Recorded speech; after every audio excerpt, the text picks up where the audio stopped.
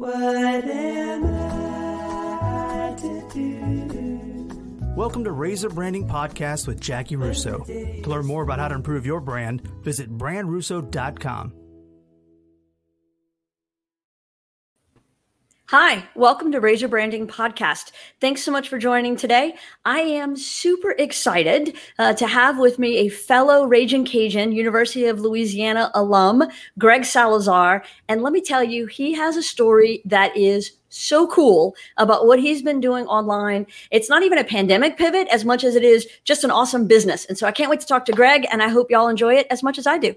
Greg, welcome to the show. Hi, how you doing? Thank you very much for having me. I appreciate it. Thanks for being here. Yeah. So I know that we talked a little bit about this before the show, but if you don't mind, roll us all the way back to you're at UL, University of Louisiana at Lafayette, go Cajuns, and you're getting into YouTube and videos. It was mostly just computer repair stuff. Is that right?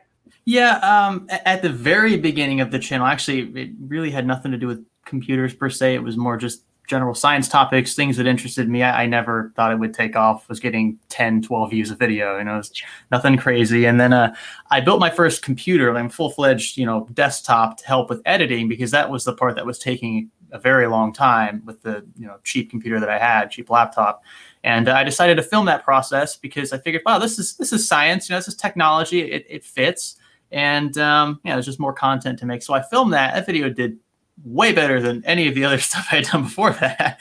And I guess I was just curious at that point. It didn't click where I was like, oh, you know what? I can make a living if I just keep doing it. That part never occurred to me in the beginning, but I just wanted to see how far the rabbit hole went. And I kept making content about computer stuff, and it kind of stuck. And so I can imagine, you're building a computer, which is kind of a slow, arduous process, but you filmed it, you edited it, you made it interesting, and you went from 8, 10, 12 people watching to how many on that first video where you realized, oh, wait, there's a lot of people paying attention to this? Yeah, I would say probably when it broke 1,000, and it broke 1,000 views pretty fast. I mean, it wasn't like something that just it had been up there for a while, and then all of a sudden the YouTube algorithm decided, hey, this looks really good. We'll promote this for whatever reason. It was pretty immediate, and I noticed there was quite a large demand there for that kind of consumable content and informative content, and so I started kind of curtailing it towards that, where I could teach people what I had just learned and what I was continuing to learn while filming those kinds of videos. And so the first 1,000 views, I think that was when I realized this really stands out. It's hard to ignore. Right. And so people are paying attention to it. Now, when I went to your channel prepping for this, I saw a lot of those videos that had way more than just 1,000 views. What's your highest at this point? I would say it's pretty close to 2 million. It might be over. I haven't checked. I think you have recently a couple over 2 million. Oh, okay. Yeah, no, I wasn't aware they crossed that point. I mean, like in the grand scheme of things, like 2 million, I mean, there's channels that pull 2 million views a video. I was never a channel that just like instantly hit, fame status. I still don't think I'm anywhere close to that, to be frank. But to be able to, consistently pull 50,000, 100,000 views, especially now with some of our newer, more popular playlists. I mean, it's very humbling. And when you really put into perspective how many people that actually is, that's all the motivation I need to keep it going. And I think it's cool, though, when you realize you're not out there lip syncing a song or doing a dance. You're providing a service. I mean, people understanding how to better build, protect, care for, utilize their computers. That's a good thing. And so I think that's kind of awesome. It's super cool to share that kind of enthusiasm with such a large audience. I talk to my friends, even family members, about the things that I do, and to most of them, it's just not very interesting. But then, to post just a random computer video online, and maybe I'll point some things out. Maybe it's a fully informative video, or maybe it's just for fun. Maybe it's satirical. But then to share that enthusiasm with so many other people in the comment sections and the like, it's very rewarding in that sense. And it's one of the reasons why I've kept it going for so long. So I have this visual now of you walking into a cocktail party and start talking about computers, and people flock to the other side of the room. But on YouTube, everybody flocks to you. I mean, what a dichotomy there. Yep. I have to be very, not necessarily careful about where I talk about tech. I mean, I do it to my wife all the time. I'll tell her, hey, babe, you won't you'll be blown away by this or this, what I just did here. Check this out. And she just does not care at all. I mean, she's a gamer, but she doesn't really care about the technology side of it. And look, to each his or her own. I get it, but sometimes I feel the need to want to share things face to face instead of just over the screen. And yeah, I mean, she does really well. Her patience is astronomical. So she does, in fact, not think it is a cool thing when you tell her, "Hey, check out this cool thing." She's like, "Nope." Maybe in the beginning, cool. Maybe in the beginning, I mean, I might have maybe kind of sort of used that to kind of woo her in the beginning, but no, she got very, very tired of all that nerd talk, so to speak, very quickly. Now, Greg, I've not met your wife, so I can't really speak for her, but speaking for all the women that I do know, that is not woo language. Nerd talk is not how Wait, we are. You tell me this now? I know. Sorry. Hey, you got her. Man, you hooked her. So you're in. You don't even have to worry about it. All right, true. But typically, we are not wooed. So just letting you know. Well, I will have to let my son know that. Unfortunate as it sounds, you cannot use your computer knowledge to woo a woman. That no. is. Now, if you can, there might be a few women out there who are really into that kind of thing, and there certainly are. Sure. You find that one who is, she might be a special lady indeed. Oh, Lock yes. her down. Right. So you've got a channel. You're creating videos on a semi-regular basis. At what point did you realize, oh wait, YouTube is going to actually give me money for all this traffic? Yeah. So the monetization program back then was a little less strict. I think now, because the platform is so saturated, I mean, anybody can make videos about anything and probably pull okay viewership. But it's about consistent viewership, right? And creating a space that's habitable for the ads that YouTube injects, because that's how YouTube makes money. I enabled monetization after I had around 500, maybe 1,000 subs off the top of my head. And in the very beginning, I mean, it's like, pennies. It's nothing. And it was like that for quite a while. And then you get that one video that just clicks and 10,000, 20,000, 30,000 views. You can make decent money from that. I think the first decent paycheck, relatively speaking, that I got from Google was a few $100s.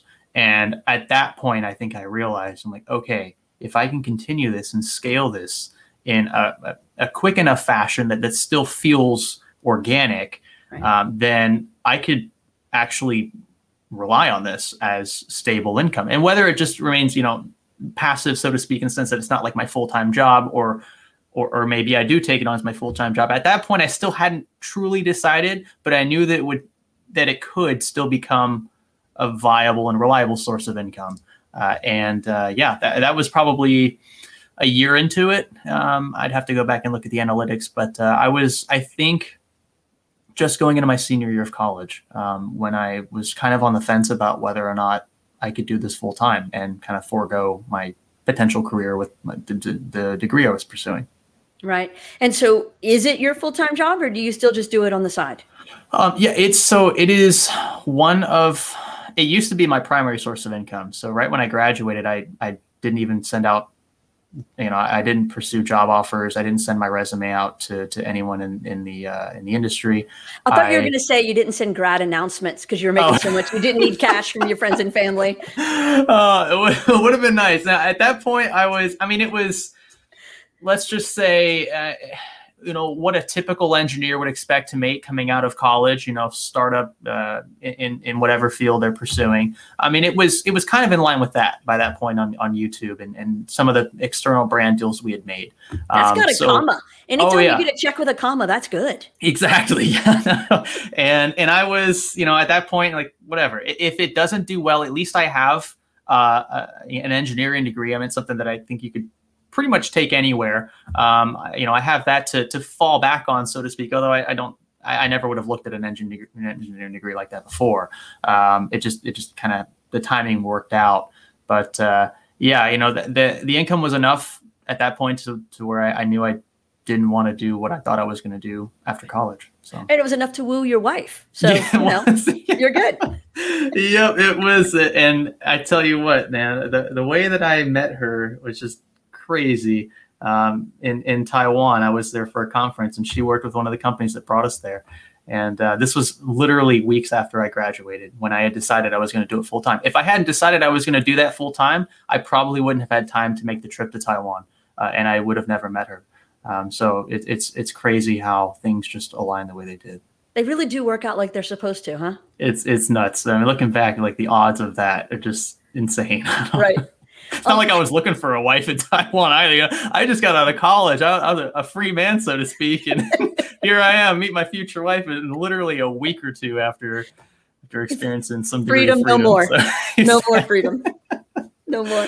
Oh boy. So when you think about all of the videos that you've created, have you started to figure out some sort of system or commonalities where these types of videos are going to perform better than those, or does it still feel kind of random and haphazard?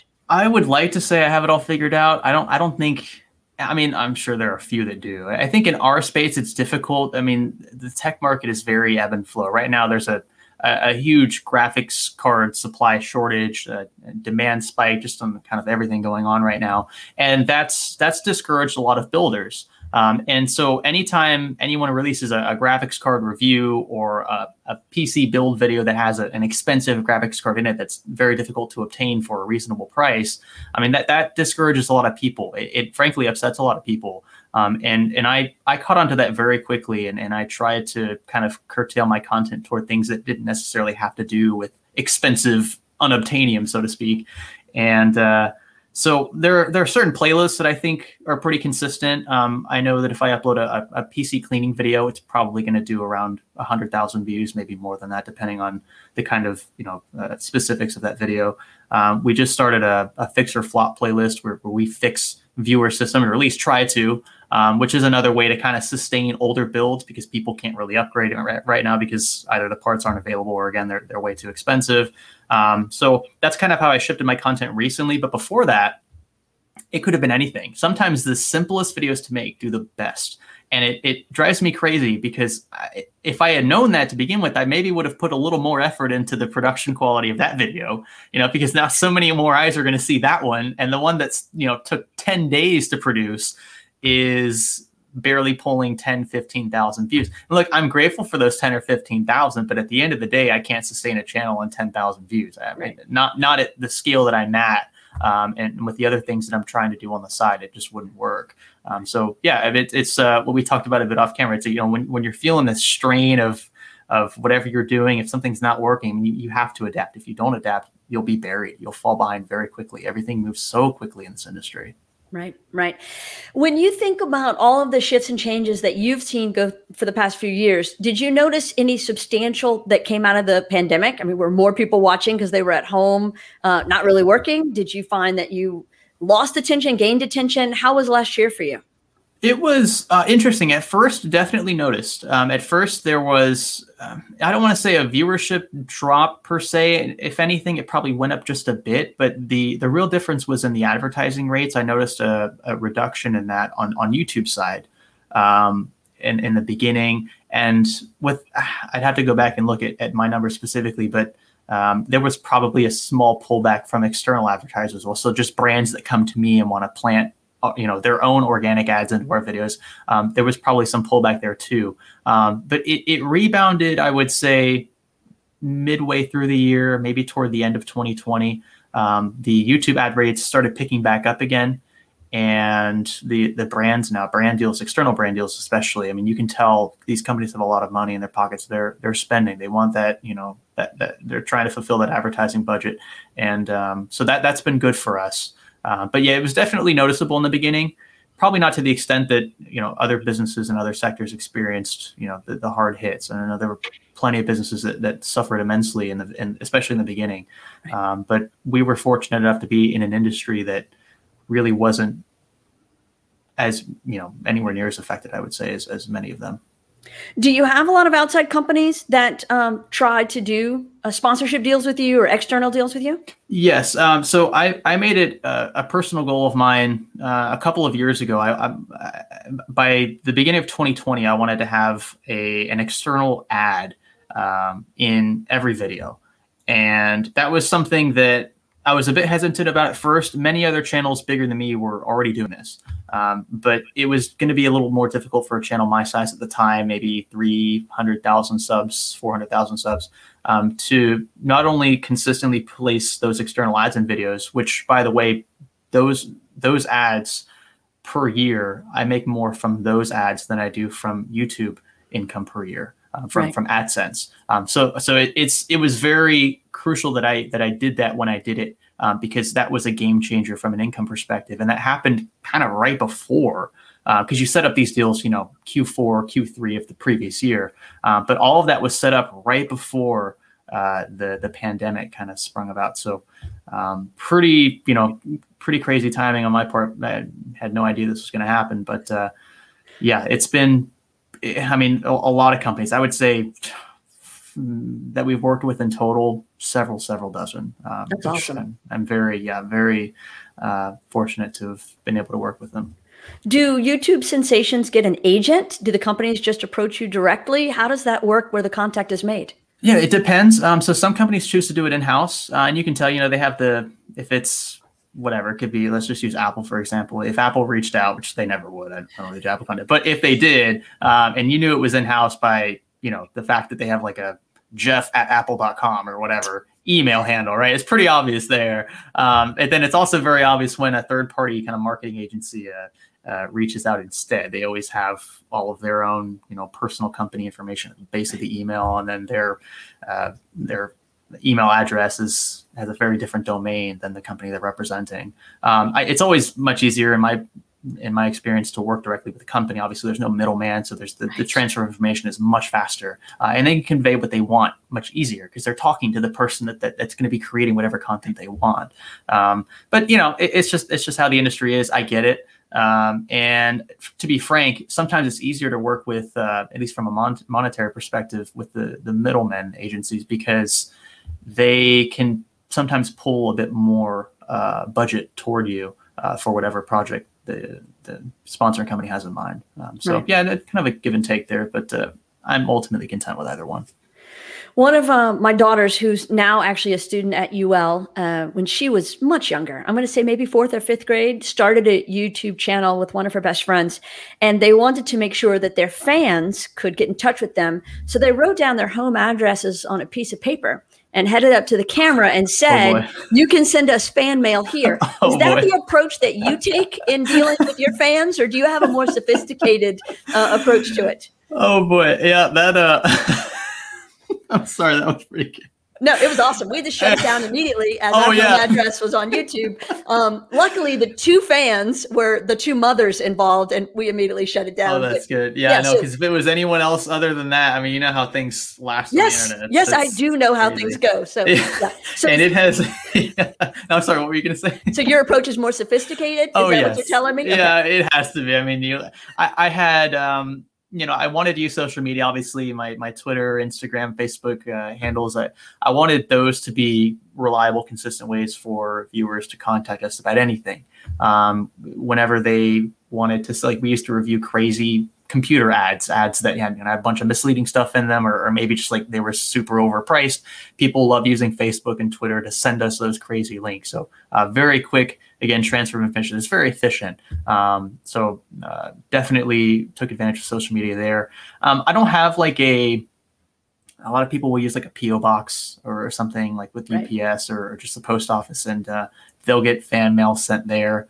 I've never really done that sort of thing. If I had anybody send anything, I can give you that piece of paper with our home address on it if you need a destination for your mail. So you mentioned reviewing ads. I noticed in one of your videos, you had a little bit of a legal situation with a computer seller. Tell us a little bit about that. Oh, that's fun. Yeah. So he posted a link, very derogatory. I mean, you can see it's still on our channel now, but it wasn't professionally handled. It wasn't typed up professionally. And there was an address at the top of the ad. Well, the address linked to a business. And when that video of us kind of reviewing the ad, talking about how ridiculous it was that all these things are being worded this way, this is what not to do. When that video went up, we were threatened with cease and desist letters, this and that, from the author of the ad. Well, that author of the ad was the owner of the company whose address was included in that listing. And I mean, besides the fact that it could have been any address, the fact that it was voluntary included in a public listing, I mean, that's one thing. But then to threaten us in every which way, I threatened to have a court-ordered injunction to take down my YouTube channel and a bunch of just kind of off-the-wall stuff that I knew, there were never going to be any grounds for. When all that stuff was thrown our way, I kind of just became adamant about leaving it up. And that's still what I tell people to this day. I mean, look, if he was a cool guy, came to me, said, look, dude, I was having a bad day. For one, I shouldn't have put my address there, especially with the kinds of things that I wrote in that listing. But I was just off. I apologize. If you could take the video down, I'd appreciate it. I'm getting a lot of hate, and I really don't want to tarnish my business because of this one bad day I had. That's one thing. But sure, to immediately, resort to threatening with legal action, and that's something totally, especially when you really have no basis, no grounds for it. Anyway, the judge ended up completely throwing it out. We filed a motion to dismiss. He ended up suing me personally and the business both for I think it was $6,000 in total, which is the highest you can sue somebody for in small claims court. Well, in the state of Indiana, you have to have legal representation for a business that's sued for over X amount of dollars. So I ended up having to hire attorneys to show up to the court date for the hearing about the motion to dismiss, which was a pretty penny. But yeah, it was thrown out. We have the judge's whatever he releases when he is his order or ruling, his judgment. Exactly, his judgment. Yeah, and so that's pretty cool. I thought about framing it, just hang it up on the wall. It's my first and hopefully my only legal experience in that sense. But to this day, I've heard that he's still very, very bitter and still trying to figure out how to get us back. To be clear, he put his own address on his ad. All you did was talk about it. So it wasn't like you outed the guy's address. He had already listed it. Exactly. It was already there. And I don't even know if I actually even drew attention to the fact that an address was up there. I don't even think I called attention to it. That wasn't my goal. My goal, if I wanted people to go and harass them online, call them names, whatever, leave them fake reviews, I would have said that. I would have just said it, But it's crazy. It's still crazy thinking about how far that thing went, how far it had to go. I mean, there were threats against my life made by that owner. I mean, it got so bad. I mean, I ended up calling the police here saying, hey, this guy, I mean, I don't know if you call him a flight risk or what, but when he's saying the things he's saying, I feel like he's going to show up at my door one day and actually do what he said he's going to do in this message. So that was pretty scary. Hopefully never have to deal with something like that again. But does it worry you being that much out in the public that is going to attract other crazies like this? Yeah, that was probably the first wake-up call. I mean, I always thought I was too small to really kind of be in the spotlight for that kind of negativity. Obviously, there are things I could probably do to bring on that negativity. I hope I never do. I didn't think that this kind of listing would obviously do that. But you just never know online. It's always better to play it safe. Especially when you have a family, when you have a wife, and you have kids, there's no room for error. You've got to protect them above all. Absolutely. I mean, and no YouTube check is worth that kind of drama. No. I mean, that's ridiculous. Exactly. Yep. Yeah. That's what I mean. Hopefully it doesn't happen again. If I pick up on anything like that, it's just, I don't want to feel that way again. It was just the anxiety that came about from not just my own anxiety, but the anxiety I'm sure my wife felt from all of it. It's just not worth it. I mean, you're just a dude building computers on camera. That should not merit this kind of attention. Oh, it was very fun trying to explain it, not only to my lawyers, but also to the judge, to the magistrate in that particular case, trying to explain to them what I do and what specific action brought about this kind of frivolous lawsuit. I was just looking at an ad created by an individual in your state and said it's a horrible listing. And basically this person's being a prick. This isn't how you're supposed to do it. And and now I'm being sued for it. So that's there's no there's no ground you can stand on. I don't know why I'm here, but I'm here. So here's what's happening, I guess. Thank goodness for the First Amendment. Oh yes. Oh yes. So I I was like, and I know my lawyers obviously know way more than I do about the law, but I'm telling them like, this is totally protected free speech. I said nothing wrong. There's nothing I said that was, whatever. And they're like, yeah, dude, we got it. We Take don't it even to need the Supreme Court. Yeah, right. I was like, I know they're thinking like, we don't even need to go that far. Like he can't even, there's no grounds at all for a lawsuit of any kind, Right. but we don't even need to go as far as First Amendment rights because it's already frivolous to begin with. So, Right. So let's take it back a few years. What drew you to the University of Louisiana? Like, how did you end up at UL and in Lafayette? So I'd like to, I don't know. I'm frugal. Okay. My dad's frugal and we're trying to maximize value. Sure. Basically the University of Louisiana is very affordable. And it's not the kind of affordable that kind of passes off as that like cheap kind of vibe, that's not what I wanted. Right. I wanted, good bang for the buck, but also I wanted to have like the typical college experience. I had that at my previous university. I was at Troy University for a year. Oh, so you're a Sunbelt man. Yes. Yeah, I know. One Sunbelt to another, which is kind of a coincidence. But look, the Sunbelt schools, in general, they all have either very good scholarship programs or tuition, room and board, things like that are relatively affordable. College is expensive across the board, but Sunbelt schools were much more attainable than, say, paying full out of pocket for Auburn University or FSU or wherever. Plenty of schools were closer to me. Troy, and you thought, oh wait, I want to go to a school whose football team and baseball team wins more often. That's what I'm hearing. That's what I'm hearing you say. To be fair, when I first got there, if I recall, our football team wasn't all that great. Of course, like the year that I left, or like I think it was 2018, it might have been 2019. Just insane. Like what? They were undefeated. I think they might have lost one game. 10 and 1. That's for all intents. Like that's insane. I really wish I had been there. 3 points. So yes. Yes, exactly. So that would have been awesome. I went to a few games when I was there, and the games that are close are the ULM games and the smaller schools, but the big schools, those are usually just stat pumpers. Let's be frank. Paydays that we get paid to use. Right. But then this one year, I can't remember again which year it was, but they going 10 and 1. I'm sure that just had to just completely shock everyone on both sides. It was awesome. It must have been so cool. I really wish I had been. We are very grateful for Coach Billy Napier and all of the what he brings to our university.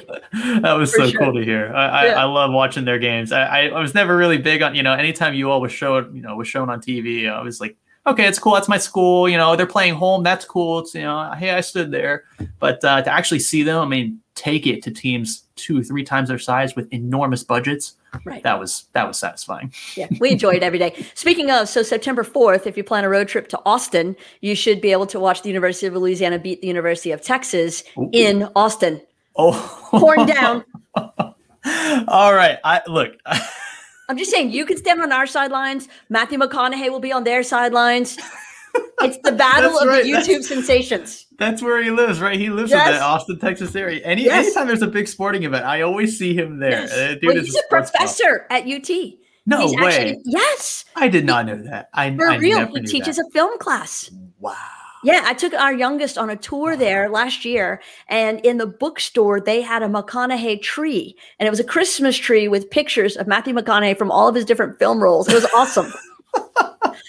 Maybe the UL bookstore can make a tree for Greg Salazar. Oh, no, I'm not. I'm not. I'm going to start a petition. I'll see if I can make it happen. No, you know what I found out? I found out that there was a student that went a bit off topic here. I'll be quick. It was he threw a football to himself. Basically, he threw it like 40 yards or something. Really high, really far. And then he ran and he caught the ball, like at the same throw. So you have to be quick. You have to have a really good arm, obviously. And I found out that he ended up going to UL for a few, I think it was either a couple semesters or a couple years. Love that. Yeah. It's cool to see, other people who, I don't want to say online sensation. I'm not trying to toot my own horn, but people who, can pull a fairly large following, go to the same school I went to. It's just awesome. Yeah. Oh, and that's how I feel about knowing you went to my school. I love that. I was a few years ahead of you, but yes. I was such a looking back, I was such a boring college kid. I mean, I was in the books because I had to be. My parents are very strict with grades, and I'm glad they were, because I probably wouldn't have been if I didn't have that push from them. But at the same time, while I was doing the school stuff, I was also doing YouTube, and that was pretty much it. I didn't go out. I wasn't the partying type. I didn't have many friends. I was probably half my fault, and well, I guess the other half would be my fault too. But it was never a big. The social game in college is always hyped up, but it was never really a priority for me. I was more focused on, all right, this is time to set up for whatever's next, and whatever's next has to be big, because I got big plans. And I just kept telling myself that. That was what kept me focused while I was there. Did you live on campus or in town?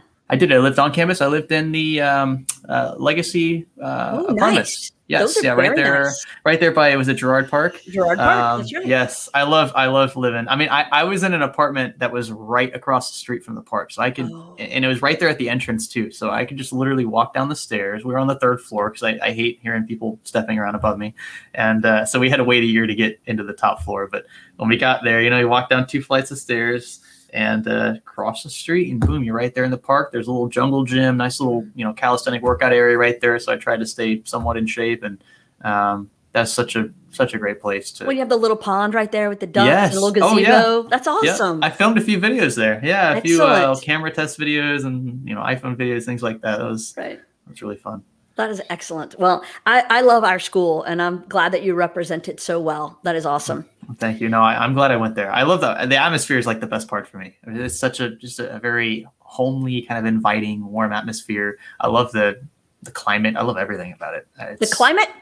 I do. Greg, it is currently hot and humid. Okay, maybe not that part, but I love the rain. I love that it rains all the time. Sure. I just, that's such, when you live kind of in the swamp or near the swamp, that's a byproduct of it usually. And I just love those days. I remember times we were stuck between classes. We have like 5 minutes to get across the entire campus by foot, and it's just pouring. Like, it looks like just buckets of water being dumped from the sky.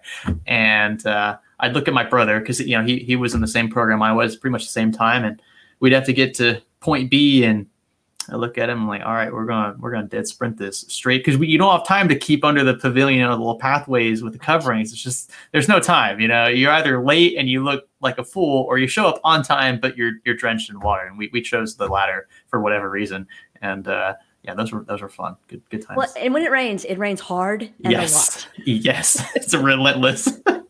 It's great, not a sprinkle. It literally is like buckets. I don't think it ever sprinkled there. It's either pouring or it's not. Which it's on or off. Well, and there's all those fun memes about UL, the level of rain. So there's the wear boots level. There's the you're going to get drenched, but you still have to go to class level. Yep. There's the get a kayak or a pirogue because we're not canceling. And then there's, category 5.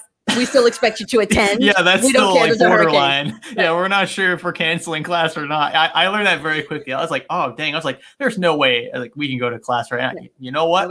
Nope. No email, nothing. We're expected to show up. The thing is, too, like, you'd think an umbrella would work. I mean, you think that would get you where you need to go unscathed. But when the rain's blowing sideways at 40 miles an hour, or if it's coming down as hard as it can, your umbrella's collapsing in on itself due to the weight of the water above you. It's white shrimp boots and waders and a jacket and a hood, and you're still going to be soaking wet. No, you see, I did the opposite. I would just wear like swim trunks and a tank top. I just accepted the inevitable, right? So I showed up. I looked like it just came from the beach, but you know what? Let them think what they want. At least I'm in class on time and I can start taking notes right away. You engineers are smarter than the rest of us. We're just efficient. That's all. We're just trying to think as efficiently as possible, as minimal effort as possible. My second kid, the oldest girl, she's actually in the engineering program at UL in chemical engineering. She's a chemie, as I think y'all call them. I admire the chemies. They are a different breed there. That's golly. I love chemistry. I wish I was better at it than I was, but that was so fun. I loved it. I'm impressed at how hard she works. It is very tough. My communications, marketing, and business classes were not nearly as hard as what she's doing. Right. Yeah, that was a thing too. I mean, Troy was when I was at Troy, I was just a business major. They didn't have engineering schools there, and I think I was doing economics. Well, I mean, sure. I mean, if I had to compare them, I would think I would say, engineering was definitely they required more effort. but I think looking back on it, probably enjoyed business classes more. It was just so much. I mean, it's difficult sometimes to visualize concepts in engineering, any kind of math, physics. If you can draw a picture explaining something, I'll get it 9 times out of 10. But if you're just telling me that a theorem is the way it is and we just have to kind of gel with it, that's a lot. And I took electronics or electrical circuits, and oh my gosh, that was very tough. We got into AC current, and I'm just like, this is probably my limit here. So I was kind of glad in retrospect I didn't become an electrical. My dad's an electrical engineer, so I was like, thinking, oh, I've got his DNA, I've got his brain, I'll figure it out just like he did. No way. Nah, I just get electrocuted on the first day so I can get out of class. That would be my plan. Oh, it was. I admire all of them. In hindsight, I wish I had done mechanical because I was a petroleum major, so that kind of like. It has a lot of overlap with mechanical and some structural, or not structural, but civil engineering. But obviously, it's very narrow in that sense. Obviously, it only applies to one particular field. And I kind of wish I'd gone back and just done mechanical, because then I could have really taken that anywhere, and I wouldn't have been so sensitive to market conditions. I mean, we didn't talk about this, but when I graduated at the time, oil prices were, super low, which is great for everybody except for us, right? Except for producers, drillers, refineries. So they weren't really hiring much. I mean, I graduated, I was magna cum laude, so I was 3.8, I think, or something like that. I was probably 14th or 15th in the class. I was pretty high up there, but I didn't have any job offers.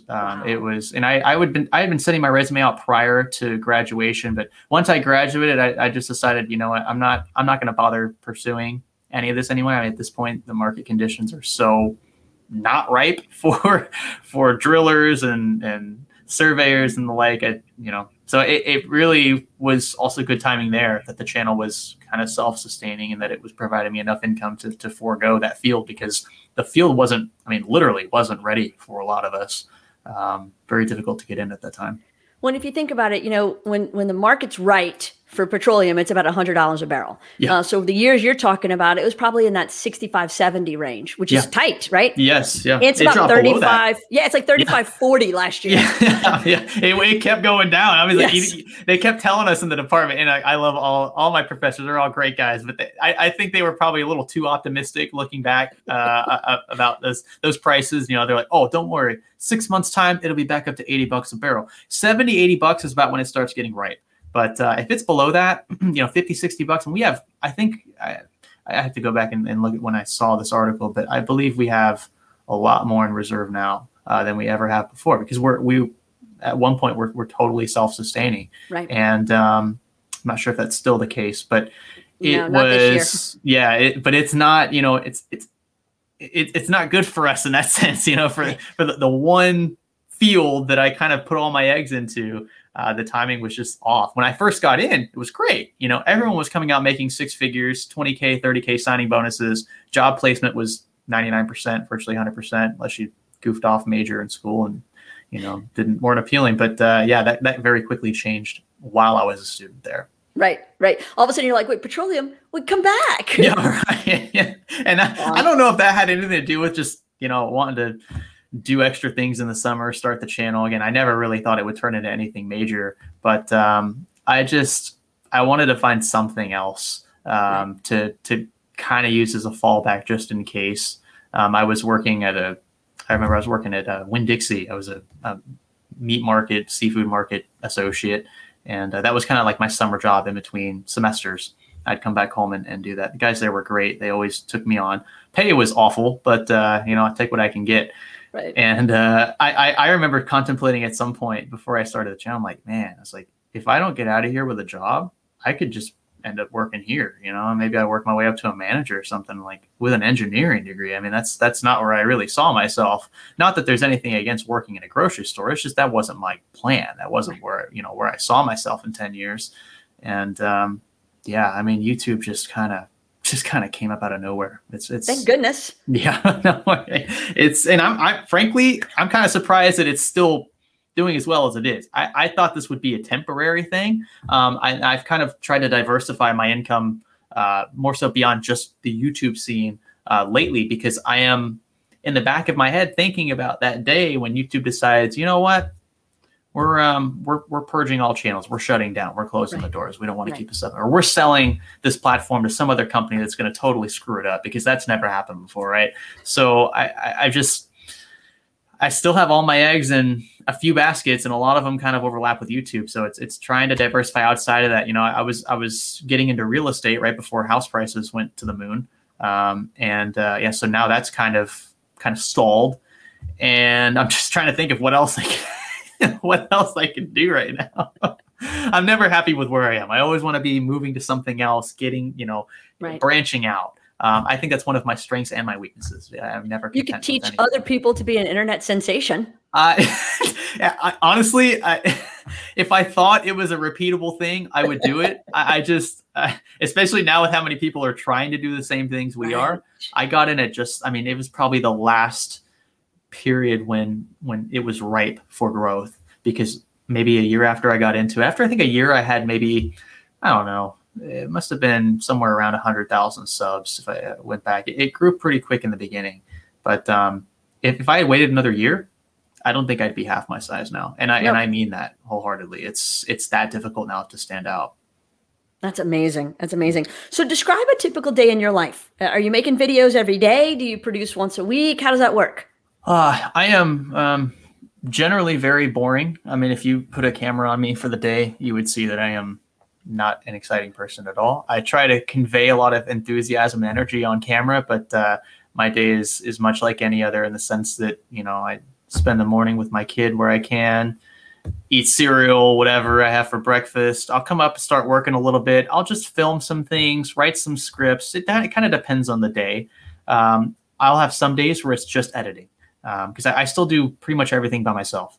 And that's, I take pride in that, but I also kind of hate it, because it's it's a ton of work.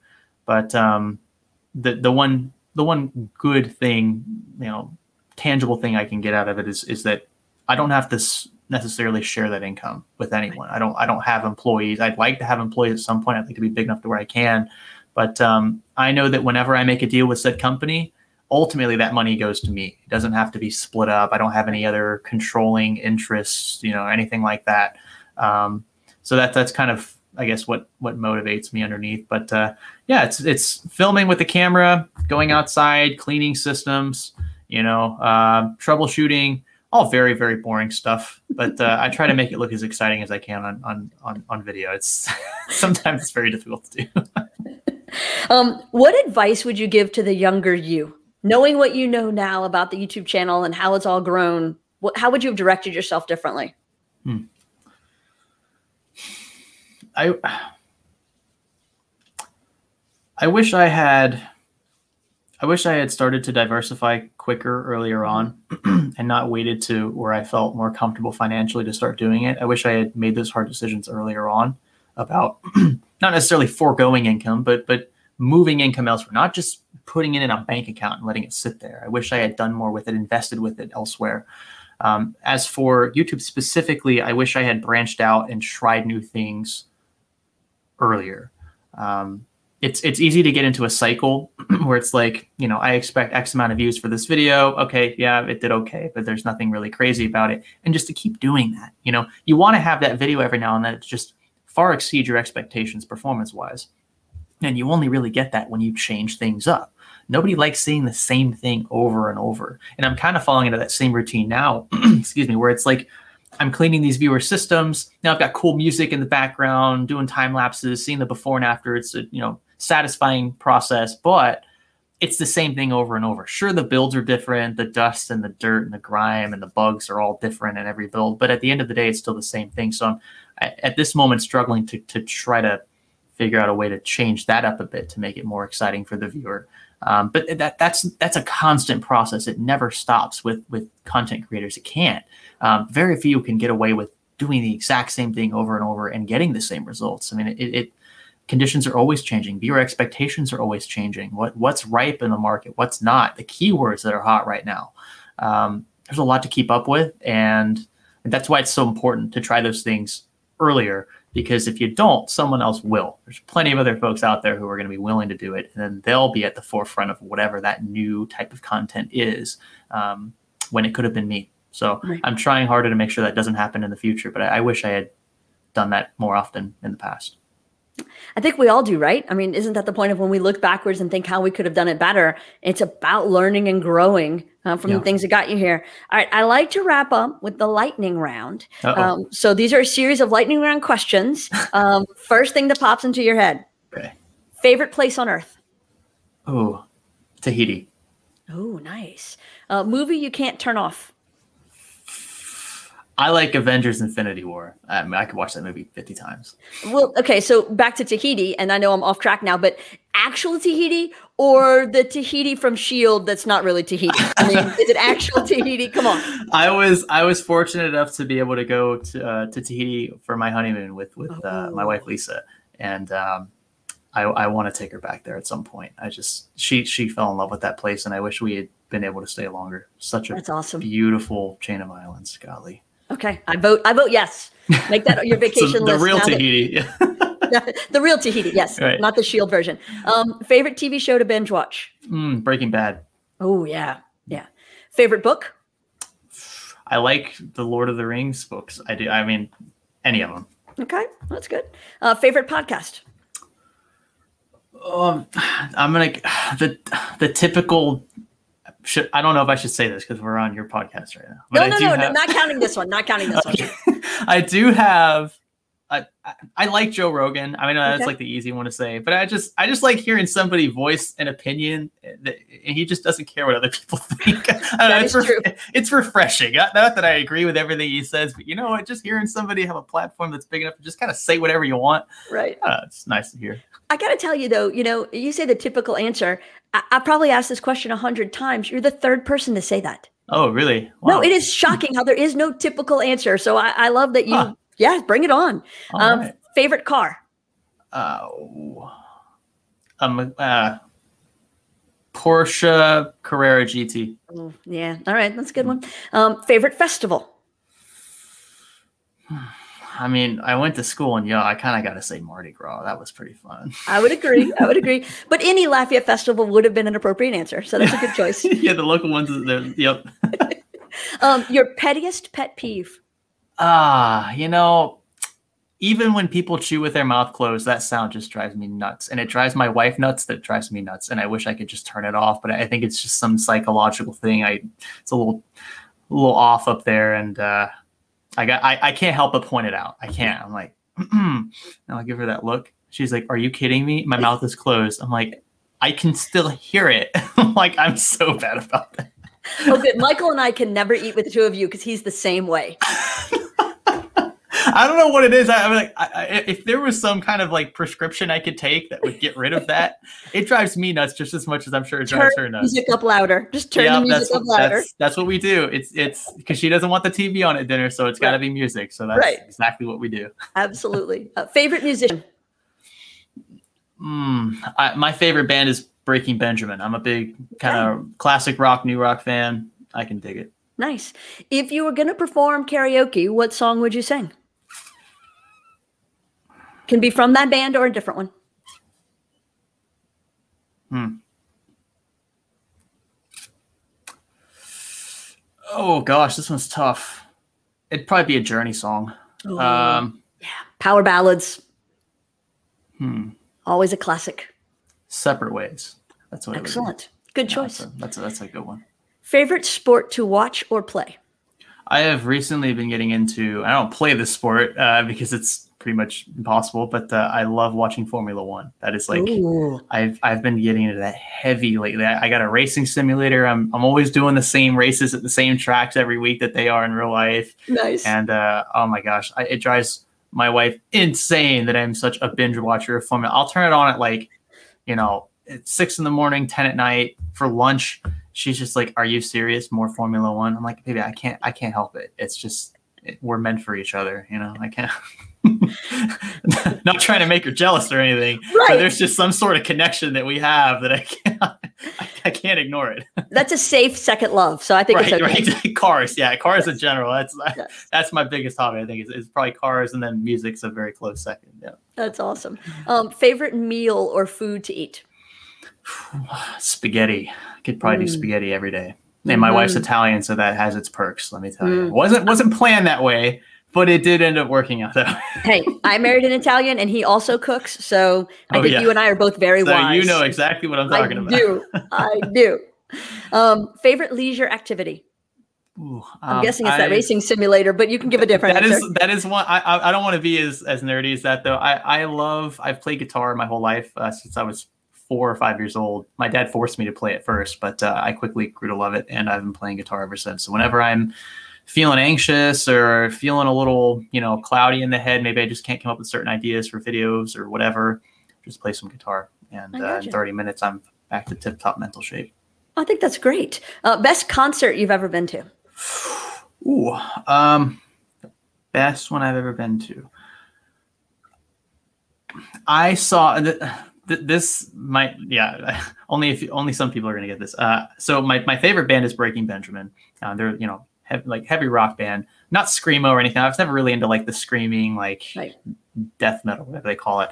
But I love rock music. I went to a concert with 3 Days Grace, the original singer, 3 Days Grace. Adam Gontier was there. So I got to hear them kind of like when they were whole. Not that I have anything against the new singer, but still, OG 3 Days Grace for the win.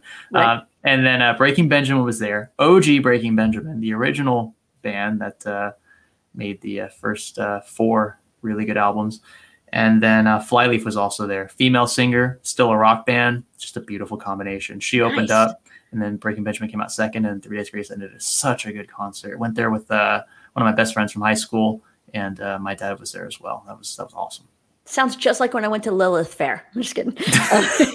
I'm sure that the atmosphere was very similar. Same, exactly the same. Favorite way to treat yourself? Oh, I buy a bunch of stupid stuff. It's really bad. Like I keep saying that it drives the wife crazy, but like I don't want her to be painted in a negative light. She is such a good person, but there are so many things. Stuck it out, so she must be delightful. She hasn't left. Yeah, exactly. Yeah, not yet. Anyway, hope I can keep her around. But I have done just like crazy impulse purchases where like maybe I'll do something really well one week. Maybe we have a lot of money coming in from sponsors, whatever. A few videos do really well, and there's extra income. Sure, should totally save that, right? I mean, that's the best financial advice you give somebody: either save it or safely invest it. Don't go into debt with depreciating assets. So don't buy car parts. Don't buy cars. Don't buy more car parts. Stuff that just has no. I mean, the resale value is very low. So is that aforementioned Porsche in your driveway? The Porsche we just talked about, favorite car, is that sitting outside? Oh no, so my wife has a Porsche little Macan S, just a little sporty crossover SUV, whatever. I do have a 911. So I'm a big fan of Porsche in general. I have one of those. And I also have it's my guilty pleasure. I do have a Ferrari. It's an old Ferrari. It's not a very new, nothing crazy. I paid well under $100,000 for it, but it was, and I'm still in debt, by the way. Still haven't paid it off yet. I'm decided to keep the money in the account. It's better to be liquid and kind of play with safe debt. Usually with cars, once you tack on interest, you're not paying too much more than the value of the car. Sure. So that was the rationale there, but I do have that as well. And cars. I mean, that's what I was saying. It's just my guilty pleasure. I did fairly well in the stock market around March of last year. And I just decided, you know what? I want to buy a cool sports car. My wife's Italian. She'll have to approve of an old Ferrari, right? I mean, come on. Well, that took a ton of convincing. I don't know if I still don't know if she's fully convinced yet, but I love cars. I wish I had $1 billion to spend on cars because I would buy as much as I could. I love it. That is awesome. I do too. I have simpler tastes. I have a Tesla, but I do love them. Oh, there you go. Is it a Model 3? That's the X. X. Oh, okay. Yeah. Wow. Have you had any issues with that car? No. Anything? No, it's been 2 years. They are very. I mean, apart from maybe like some, I changed the tire issues or things. I've done 2 things. I changed the tire and I added windshield wiper fluid. Wow, in 2 years. I mean, the good thing is you don't have any, there's no engine, there's no transmission. I don't think there's any of that. So you're you just got motors and batteries. Yeah. So I mean, that tech is definitely I definitely see, the electric car becoming the staple. But I'm gonna hold on to my petrol head cars for as long as I can. As you should. Enjoy they will be endangered species at some point. Exactly. Greg, thank you. This has been an awesome hour. I have enjoyed thoroughly our conversation. I appreciate you making the time for us today. And I love hearing about how you built your channel and all that you've done since you left UL. This is just awesome. Yeah, no, Jackie, thanks for a great platform to talk about this kind of stuff with you. And thanks for the great questions. And hopefully viewers can, take something away from this. Always innovate, even when you don't feel like you have to. That's probably the one thing, if I had to sum it all up, that's the most important thing. Innovate all the time. And you'll either be with the pace or ahead of the pace. And that's always a good thing. So that is great wisdom and words to live by.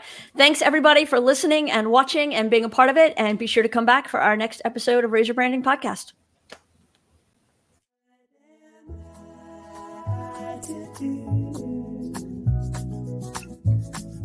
Well, the day is through.